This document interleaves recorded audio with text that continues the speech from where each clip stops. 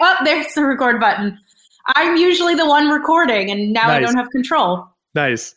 Sorry, I'm just going to turn my phone to airplane mode so I'm not distracted by my dozens and dozens of Twitter followers. People are passionate about what you do. It's awesome. It's really fun. Well, so am I. So I'm so excited to talk to you guys. Yeah, thanks for doing this. I'm going to do the same thing you did.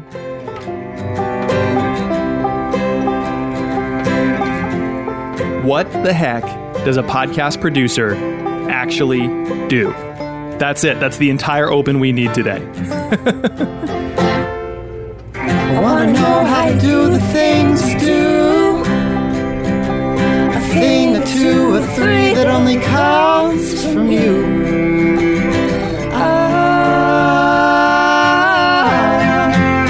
This is 3 Clips. This is 3 Clips. I wouldn't lie to you. I don't know why anyone would do that to you. You deserve better, is what I'm saying. And on this show, we try to help podcasters make something better.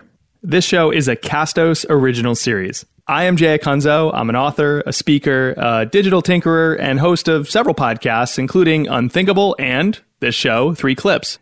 Today, we're mixing things up in a way that I couldn't wait to try. Or rather, that we couldn't wait to try. And I say we for a very specific reason. After all, this show is not just me. It's also producers Andrea Maraskin and today's producer, Cherie Turner. And that's the thing about the shows that you and I might admire. We look out at their success. We know they have producers who work on the show. It's probably not just a one-person shop. But what the heck does a podcast producer actually do? Even if we can hazard a guess for one instance or in general, there are so many different shapes and sizes and flavors and profiles of what responsibilities and skills are needed to be an intrepid and successful podcast producer. And so today, we are going to break down 3 clips, not from a host, but from one of the best producers I could think to speak to, Rebecca Sananes. Rebecca works for Vox Media, and she is the lead producer of one of the business world's most popular podcasts, Pivot, with tech journalist Kara Swisher and NYU professor and marketing and media entrepreneur Scott Galloway. The show is produced for New York Magazine alongside of Vox, and it won a 2020 Webby Award and received Adweek's 2019 Thought Leadership of the Year Podcast Award. And today, I wanted to also have Cherie Turner join us on the microphone. So you're going to hear from Rebecca and me, and also Cherie, about the craft of producing podcasts. And so, given all of that good stuff, when Rebecca showed up, I just started. We just launched into it, and she did too. So we're actually going to drop you right into some tape that was not intended to be recorded, but there was so much goodness in it thanks to Rebecca and Cherie that I wanted to start with it. So away we go.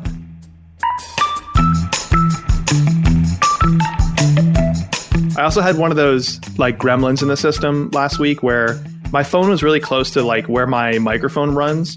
And I was hearing this like high pitch, tinny noise. And I'm like, what the F is this? Yeah. And then I like look it up online and it's like, oh, if your phone is right next to your plug, sometimes that can happen. Yep. The thing with audio is like the only way to figure it out is to make mistakes, unfortunately. Or that's the only way I've figured it out. It's a rite of passage, honestly. And it's like you're not a real podcaster unless you have some technical issue that you can't explain despite years of doing this. Oh, yeah. And then having the epilogue of that is having somebody come in and be like, oh, turn this off, and making a complete fool of you, you know, like things that you've spent forever just like lying awake at night being like, how do I fix this thing? Somebody's like, turn off echo cancellation. And it's like, oh. So, and we'll talk about this with Pivot. The added thing to all of it is we are on the tightest, most intense deadline at all times. So the room for error is unlike anything I've done really in the past. I've had moments, I can tell you, one day Fareed Zakaria came on. Yeah. And Kara's internet, there was storms in DC or wherever she was, and her internet dropped out. And so suddenly I'm left with Fareed Zakaria talking to Scott on Squadcast. Oh my God, this is so embarrassing. You can't put this in podcast. Maybe you can. Fareed Zakaria on Squadcast with Scott. Kara's dropping out, and I'm on the phone sort of like working it out with her. And this was at the work from home situation, and I was wearing a collared shirt, but I had it tied around like above my navel. And in my haste, I stood up to call Kara, and I didn't realize that for like 10 minutes, all that was there was my belly button and Fareed Zakaria and Scott like keeping Fareed Zakaria engaged as we like figured out these tech difficulties. So humiliating. Did you say anything when you sat back down? I was like, no, who am I, Jeffrey Toobin? I was like, this is awful. Like, let's pretend this didn't happen. And then on top of it, you'll know because of Squadcast, like every time somebody drops out, it starts a new track. Yeah. And then you have to line it all up. So I had like, by the end of this, not only had I exposed my entire midriff to an incredible thinker for a good 10 minutes, I had to stack. My punishment was, it took me like hours to figure out the order of tape and just, and then I had to get it published by, anyways. There's a lot there, Rebecca. Yeah, I know. Yeah. Well, it's just such a pleasure to be here because I feel like I never get the opportunity. Like, this is what I love so much. You're among friends. Yes. I love this so much. And what's frustrating, and I think the reason you reach out to me about the paradox of being a great producer is you're really both trying to make it look seamless and effortless. And in doing so, like all these little stories, all this work, all this intricacy, all this craft gets sort of lost. And I never really get to talk about it. So I'm so excited to talk about it with you. Sweet. I can't wait. I love the energy too. That's exactly what we were going for when we were like, we need to do an episode about production. Who should we talk to? Cool. Let's do it. Yeah. So Cherie, any housekeeping, any tech issues, or are we good to go? No, okay. we seem to be good. So, and we were just talking, Rebecca and I were just talking a bit about Squadcast. And one of the hard things about it is that what I'm actually going to hear on the recordings is not what I'm hearing right now necessarily. I mean, the levels are helpful, but beyond that, it's a little bit of a crapshoot with these remote recordings. The one thing I was going to add about Squadcast, though, is that another fun thing is if the first recording, the primary recording, does get a little bit messed up, you can go to the backup recordings, but they do not match up perfectly. So there's an added level of syncing all those, all those tracks, which is, We should just leave in 100% of this, because if we're talking about producers and production, I mean, this is what it takes. This is what we do. Yeah.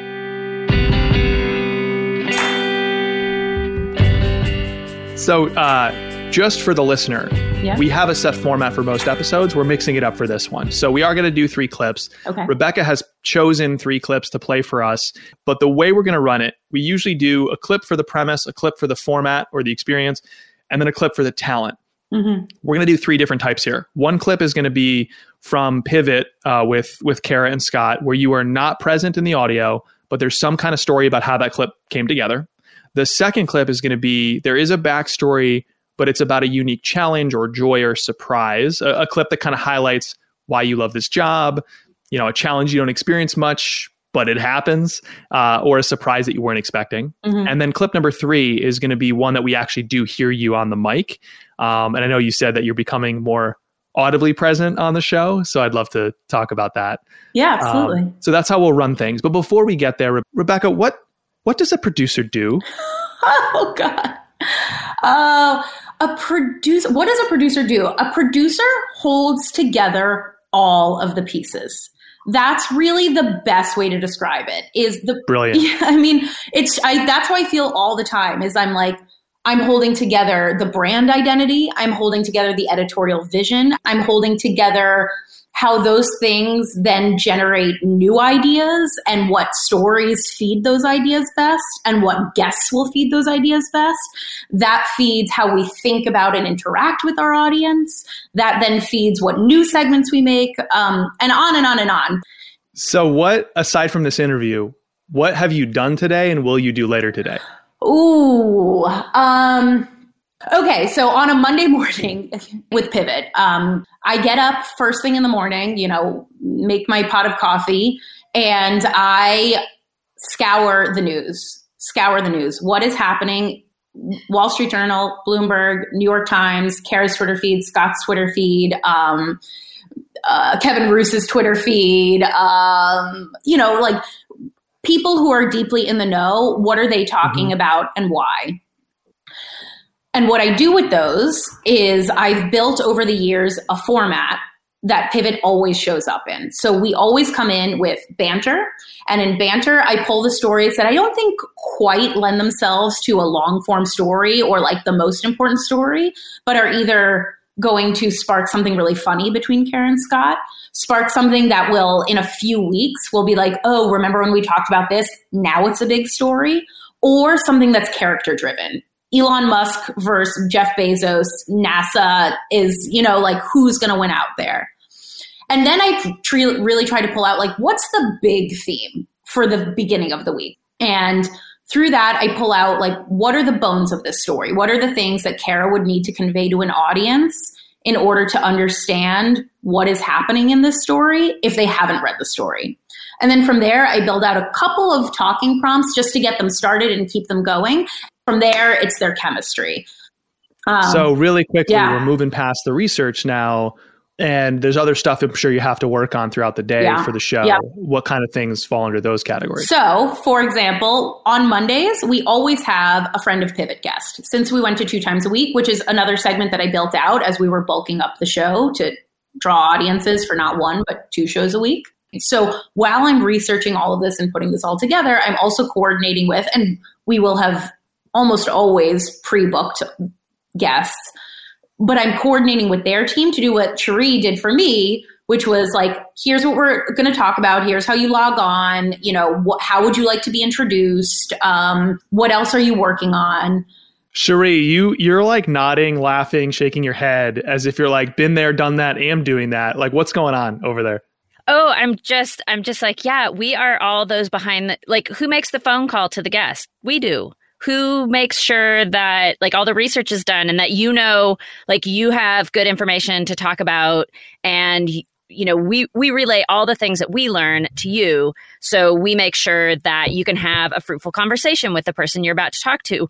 Because the reality is that no one host can do all of these things. They can't know all the things and have done all the research and know their guests really well, and that's a big part of what producers do. And then we also press the record button and make sure the files are downloaded. So just everything from the smallest details to that bigger picture stuff like you were talking about, Rebecca, just the editorial voice of the show and how that's going to shift over time. And, and I, one thing I think about that, in editing, how many times has Jay said this particular thing in the last 5 episodes? Well, I don't want him to say that yet again here, even though it's an important part of our message.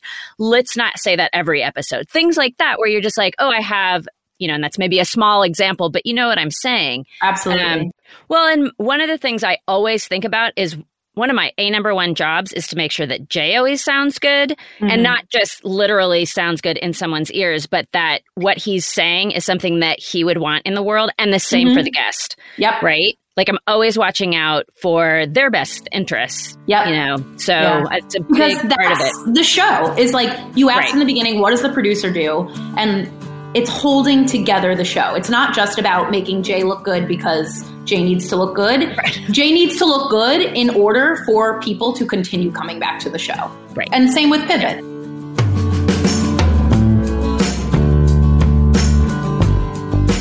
All right, I want to get into these clips because there's a lot of the actual tactical stuff I want to get into, but of course we'll end up taking tangents about the work too. So Cherie, lead us into the category of clip, and then Rebecca, please set it up for our listeners. Okay. The first one is this predictions clip. So we did talk about these 3 types of clips, and one of them was where there's some sort of backstory that people would not necessarily be able to pick up on, but that you could bring to the clip. I think this first clip with predictions was about how the work comes together. Perfect. Yeah. So the backstory behind it. Yeah. Okay. Yeah. Yep. All right. Here we go. Okay, we're back, and we have a prediction from Baratunde Thurston, the creator and host of the podcast How to Citizen with Baratunde. What's up, Pivot producers? Thank you for having me on the show a couple times in 2020. Here are my predictions for 2021 in response to how big business will or will not change their work cultures. Big business will continue to increase the volume of its talk about diversity, equity, inclusion, and even the new kid on the block, anti-racism.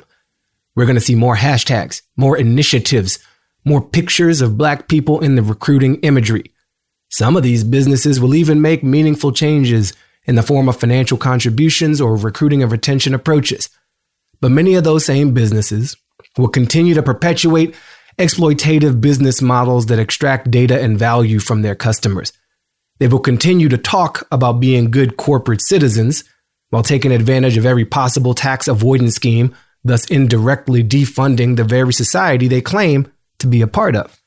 They will continue to put profits over people because they'll feel stuck in the cycle of short-term shareholder value creation while failing to expand their definition of shareholder adequately and rapidly enough.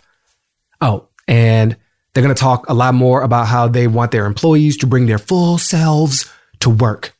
And a few of them might even mean it. We have more about Baratunde's podcast in the show notes. Well, Daddy was so smart. He's so smart. Baratunde is so smart. Let me just say, I just had this discussion with a bunch of people the other day.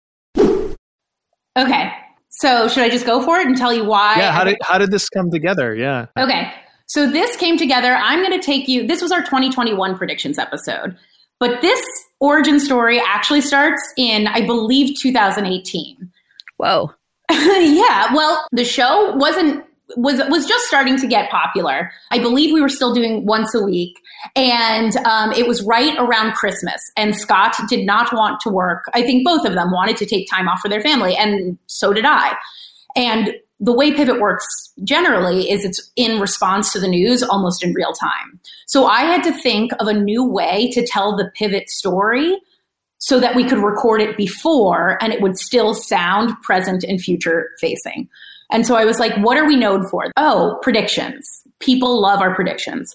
So I piloted out a show about looking towards the future. What do we predict is going to happen? 2019, I then reiterated this same format, but then I decided, now that I've thought through it, what if I went to friends of Pivot and asked them for predictions and then have Kara and Scott talk around it? And again, all of this came from the question of how do we not work the week of Christmas? Like, that's what being a producer is. So then this year, actually, this was one of our most downloaded episodes of all time, because by the time we've gotten here, we really understood what we were doing. We knew which people to go after. We knew what we were talking about, and we knew to tell our, marketing apparatus and the magazine that this was the direction we were moving in. And so there was some ramp up time. There was some excitement around it. And then just throwing it out there with Baratunde, like on top of it, I had to pick him. I had to say, what is the question that only Baratunde can answer? Why?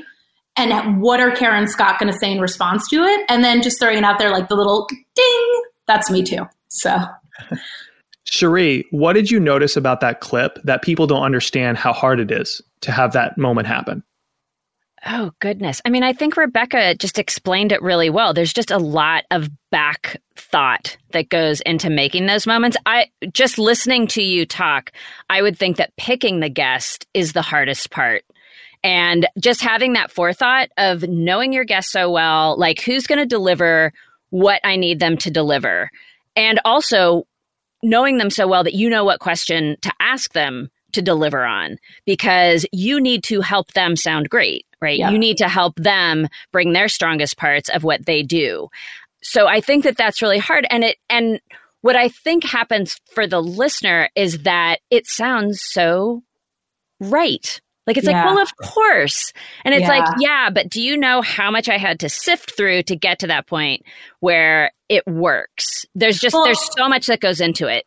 It's similar to, I've heard people say that, like, thank you. Yes, agreed. Thank you. And I've heard this similar to when you see a beautifully crafted garment, you don't see the seams. Like, you don't know where the stitching is. Like, that's the point.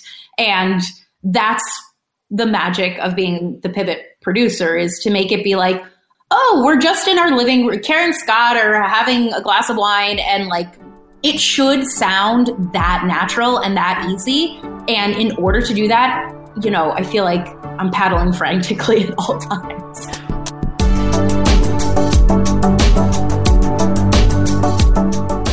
Let's move on to the next clip. So this one is sort of a surprise backstory that sort of points to why you think this job is the greatest job ever, which I will give listeners a little insight into. When I talked to Rebecca, that was one of the things we talked about, is that she's just said, this is the best job ever.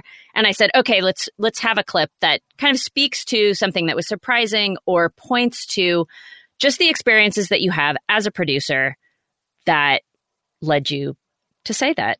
So I guess, do you want to say anything more about this clip, or we can just talk about it afterwards? I guess the only thing that I would say is the voice we're about to hear is Gene Sperling, who was the director of the National Economic Council and assistant to the president for economic policy under both Presidents Bill Clinton and Barack Obama, and specifically during the 2008 financial crisis. And we asked him to come on the podcast just as the first CARES Act stimulus package was released during the early days of the pandemic, to give us the context of how stimulus works. So that's the setup here. All right, here we go. You know, as much as this is harmful for our country, it's not really hurting all 320 million people equally. It's hurting, what is it going to be, 30, 50, 70 million people brutally. They're losing their jobs. I have many family members, you have people doing your show now that are doing fine. Many people are doing fine, but a large chunk of Americans are going to lose everything. And so what we're starting to see is, how do we do, how do we do major relief to help those people, those small businesses, stay afloat? And, I think, sending out a $1,200 check is good. It helps a lot of people. But the thing you're going to need is that major response for the tens of millions of people who will get crushed. And if we can do that well enough, then maybe we'll be in better shape. And maybe, and I'm one of many who hope this will lead us to rethink our entire economic security. Word, compact. my brother. Word, Gene. Why'd you pull that clip? This is a story very close to my heart. So as I said, we asked Gene to come on to talk about the stimulus package. And the night before, he called me, texted me, whatever, and was like, hey, can we walk through how to log on to Squadcast? I don't know how to do this. And, I was like, Gene, I promise you, you're smarter than Squadcast, but sure. So the night before the recording happens, Gene and I come on to Squadcast, and I'm talking him through microphones. And at the same time, he's giving me a personal economics 101 lesson on the state of the economy and where we are as a nation, and how he thought of stimulus differently in 2008 and how it's being implemented now. And, I come from the humanities, and so I shied away from economics from a very young age. But in this moment, I was deeply interested in it. And one of the things he said was exactly what he ends up saying in this clip, which is, everybody's getting $1,200, but Rebecca, you don't need $1,200 right now. Like, it's nice to get $1,200, but nothing has changed in your life exactly. And stimulus is not just about helping people. It's about moving money through the economy, saying this person spends money here, and then that person spends money there. And that's how you keep things afloat. And as a result of that conversation, I donated my stimulus check in full. And that is rewarding. That is rewarding, is to be like, I just got the personal economics lesson that somebody at the Harvard Kennedy School couldn't get one-on-one in such a profound way that it made me understand how our systems work and who it leaves behind, and what my personal responsibility in that is, outside of being a producer. And just like, who gets that? You don't get that unless you get to talk to those people. And needless to say, he was, all mic'd up and ready to go by the next day. Did you always feel, I feel like there's two layers of the work unfolding all the time in production work. So one is sort of like what the work is about, the topics, the themes, what problems are you solving or desires are you meeting for the audience or the community that you seek to serve. Then there's like the mechanics of it all. And I've talked to some entrepreneurs, again, coming out of tech as I did, where they're in love with the mechanics of building business. And so they'll spot an opportunity in, I don't know, real estate, having no history in real estate, no real love for real estate, no passion for it. And they are so excited about spotting that opportunity and the mechanics of building businesses that they'll go and enjoy building a real estate tech company. I could never do that. I am always inextricably linked with whatever the problem is we're trying to solve here, whoever we're serving. And if I don't feel a kinship to the community that I'm trying to serve, and I don't feel like I have intrinsic motivation around it, I'm probably not as excited about the work because, yeah, I can get in love with the mechanics. But for me, it's about the intrinsic motivation. Absolutely. I'm sure some people are hearing what you just said, Rebecca, and they're like, that's all well and good. But in my production career, I have to pay the bills. I have to do whatever project comes my way. And maybe it is that real estate analogy, but for podcasting. So early in your career, did you feel that there was a marriage between the topics you love and the production, or were you just trying to get a foot in the door and work your way towards that marriage? I guess both, and at different times. You know, like I came in, I have a love, an innate alignment and passion for public service journalism, and have along the way fallen in love with the medium of audio and gotten really lucky that the medium of audio has grown at about the same pace that I have grown. But let me tell you, I have spent years waiting tables. Years and years and years waiting tables. When Pivot was the first, I think 4 months of Pivot, I was a waitress and freelancing, and I would waitress, and then I would run over to the Vox Studios and record Pivot, and then get it done, and then I would wake up the next morning and waitress. Like, yeah, I hear you. It's tough. Being in a creative industry is tough. Cherie, any thoughts on your own journey in similar fashion? Oh, goodness. One of the things that I have thought about a lot is always just making sure that your skills are really good.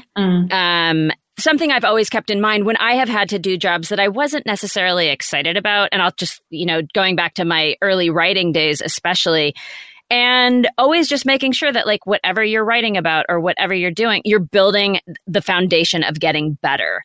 So even the very first show that I was working on, it was a friend's idea.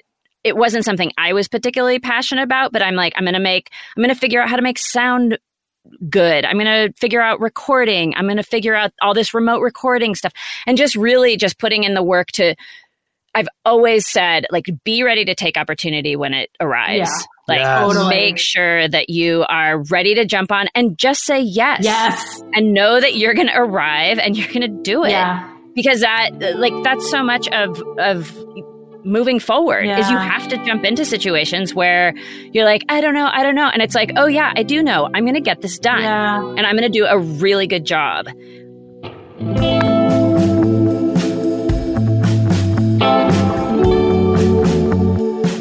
All right, let's go to the third clip. Okay, so the third clip is we asked you to come out from behind the production shield, I guess we would say, and actually get on the mic. Because every so often, a producer does get on the mic and gets to insert themselves in a very obvious way. So do you have anything else to set up with this particular clip? I think I'm going to let it run and then talk about it afterwards. Okay. All right, here we go. That's what I read. I'm not the only one, so don't try to gaslight me on this. Wait, Rebecca, you're my focus group. Did you read my tweets? Did you find them offensive? I did. I did. And how did you interpret it? What? You stepped into a trope that we all live in all the time is the problem. I think women always live in a world where we're held accountable for men's behavior, specifically around sex. And here was a moment where you just read it wrong. And I know you personally, and what I appreciate about you is you always come back and you're like, I thought about it and maybe you're right. But you just stepped into our world without thinking about it. Yes. That's fair. Which men do all the time. Yeah, right. Exactly. It's just that you did what men do all the time. You didn't do something new or outrageous. You just did what men do. Anyways, I wasn't offended because I know you, but I got several text messages from friends that I talk to all but once a year being like, get your boy. What's Scott doing? FYI, just on GameStop, it opened at $480 this morning. Yeah. It's now at $264. Yep. Of course. I'm telling you, so many young men are going to get so fucking smoked in this thing. So smoked, and they are going to be it's just so like depressed. $100 That's at a time. the thing also, Scott, is I was like, yeah, I totally get what you're saying. I know you, and I know your background with Robinhood, and I totally understood where you're coming from. But you stepped into the wrong narrative. 100%. No, I think your Thank you, Rebecca. I think your analysis is the right one. I just read the room incorrectly. Yeah. First off. So that was my first time on the show. As a voice. Way to step softly. Yeah. No, seriously, that was awesome. Oh, thank you. I appreciate it. So this was pretty recently around the GameStop gate, I guess. And Scott said some things about like who the young men were and what was driving them to do this on Twitter. And I got, like I said, a series of people were reaching out to me and being like, what is Scott? What is he saying? And you know, I'm like a self-declared feminist as much as anybody else. And I was like, yeah, I hear you. And what I really appreciate about Scott as both a person and host is I've seen him evolve so much in terms of his thought. And the way he evolves in his thought inspires me to evolve further into my thought and be like, where are the places where I can be more malleable, more compassionate, more like less absolutely right? So what happened in this situation was actually at the end of every recording, I go through with Karen Scott and we do a series of pickups, you know, where they stumbled, where they maybe got a factual error, where something could have been clearer. And this is what happened is Scott was like, hey, Rebecca, like read the room on this for me. This was all quote unquote off mic, except we happened to be still recording. And then as I was editing, I was like, actually, I think that my voice here is important because I both defend Scott as a host and his integrity as a host, and like as a young professional woman that I trust him. Like Scott is not to be canceled here, quote unquote. Like I, as that voice, trust that Scott did not have poor intentions and can learn from this. And he was wrong. And I thought that, and so that was the first time I literally edited myself into the show. Now, since then, I've popped on and off. And what's amazing about hosts is they've been really good at being like, too much, Rebecca. Nope. Like you can't pop in here. And like they're teaching me at the same time is they know their aesthetic and I'm not. What would be a moment where they say too much, Rebecca? Well, no. The thing is, and they're right, is it should be magical when the producer comes on.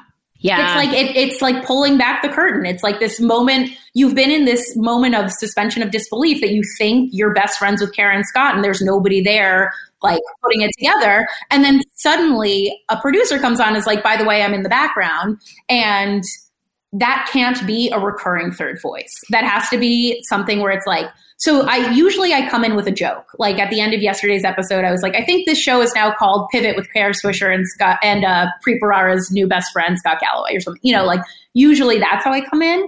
But this was the first time that I tested it out and it happened off mic and it happened in a way that felt organic to the show. And that's where I have learnings to do is like Karen Scott are fabulous at what they do. I have a question for just Rebecca and then a question for both you, Rebecca, and you, Sheree. The question for you, Rebecca, is I want to relate producers and hosts for a moment.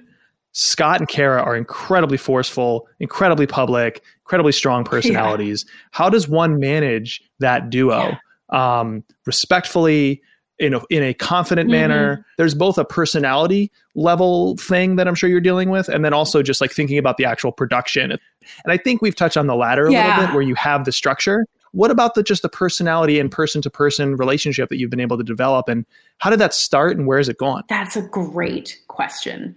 Because the truth is, the only answer, the same as what we were talking about before, is time. Like it took a long, long, long time, and it took understanding who they were as actual people, what they care about outside of the show, who they care about outside of the show.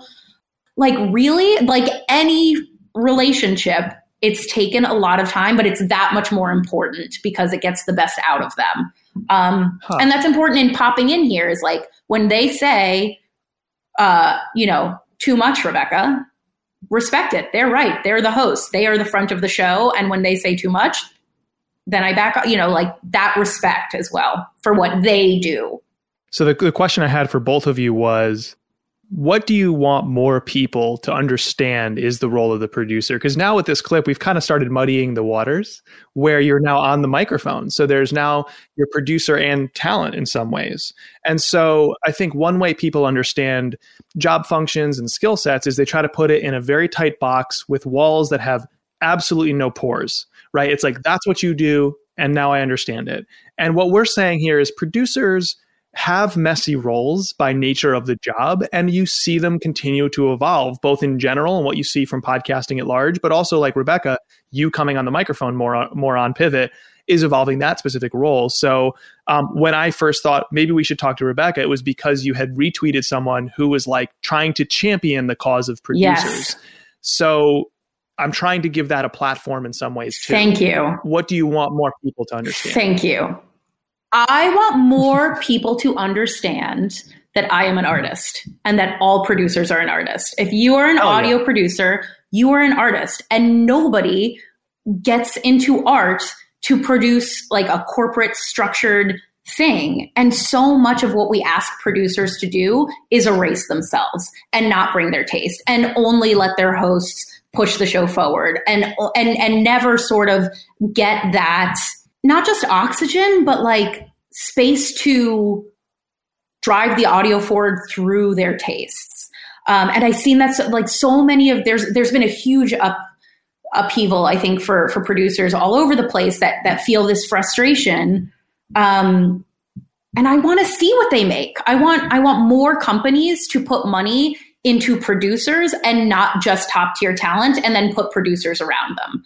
That's what I really want to see, because that's where amazing next generation audio is going to come from, is people who got into it because they're artists. So great question. Thank you for asking. And that's it. Cherie, I did want to give you the chance to follow up. What do I want people to know about being a producer? Well, we get to do all the fun stuff. I mean, seriously, maybe not all the fun stuff, but yeah. So I'm a thinky person. I take a lot of time. I'm not always good in the moment. And so for me, producing is a lot of forethought and then a lot of like sitting down with the audio, listening to it, editing it down. Like you spend a lot of time. Even like with Rebecca, her show comes out, she's on very, very tight deadline. So that is a little bit accelerated, but she's still thinking about stuff that she did in 2018 and we're weaving it into the show. So I think you just get to be very thoughtful about it. And to your point about being an artist, Rebecca, it's like, it's a creative process. Yeah. And I've always loved that. Like I said earlier, I come out of a writing background and I use so much of the same sorts of thought processes when I work on podcasts. And now I get this added benefit of getting to work with voice, which is so dynamic. Dynamic. Oh my God, It's so fun to work with. Totally. So Rebecca, final question, then we can wrap. We usually end on a section about the show and reinventing the show, because any project, no matter how strong, grows stale over time if done exactly the same way. Let me talk about you and your career and reinventing your skills or evolving and improving and experimenting. What are you hoping to try next? Ooh, great question. Everything. Great answer. What, are you a creative or something? What'd you show up on this podcast for? Everything. I think what's cool about the corporate part of it is we get a distinct prompt. Like we have a charge, and so much of being an artist and creator, it's like really easy to float out in space and be like, oh, and my biggest imagination and my high, like all these things. What's wonderful about it is like, okay, so you want to make Pivot bigger. You want to make it more creative. You want more content. How does it make money? How does it benefit the audience? How does it stay in line with what's already working? And how does it also move forward? So, things we're talking about, Pivot just signed a 4-year contract with New York Magazine. And the things that I'm thinking about is like, how do we do narrative miniseries within Pivot? How do we build out new segments that when the news gets stale, we have Scott teaching a mini class on something like. And really, actually, I went through this process when we moved Pivot from 1 day a week to 2 days a week. It's like, how do you iterate? How do you take something that's working and expand it out while staying in alignment with what people love about it. So everything is the answer. Everything I'm excited to do in the future.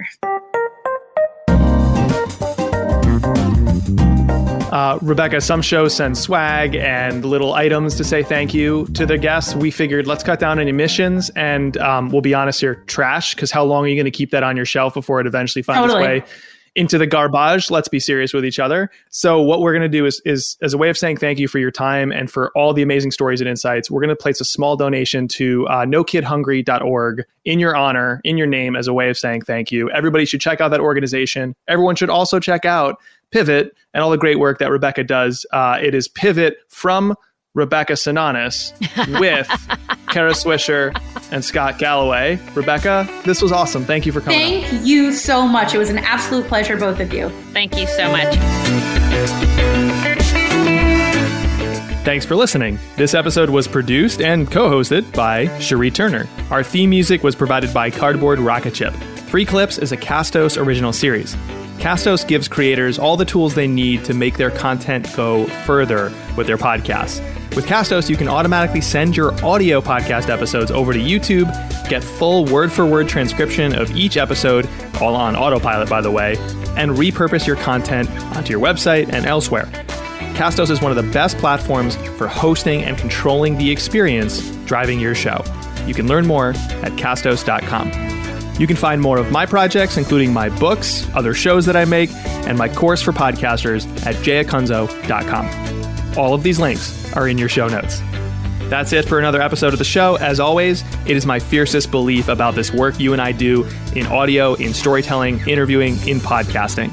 This work is not about who arrives. It's all about who stays. So thank you so much for staying with us, and we'll talk to you on a brand new episode of the show this coming Monday. Oh, and power to the producers out there. See ya.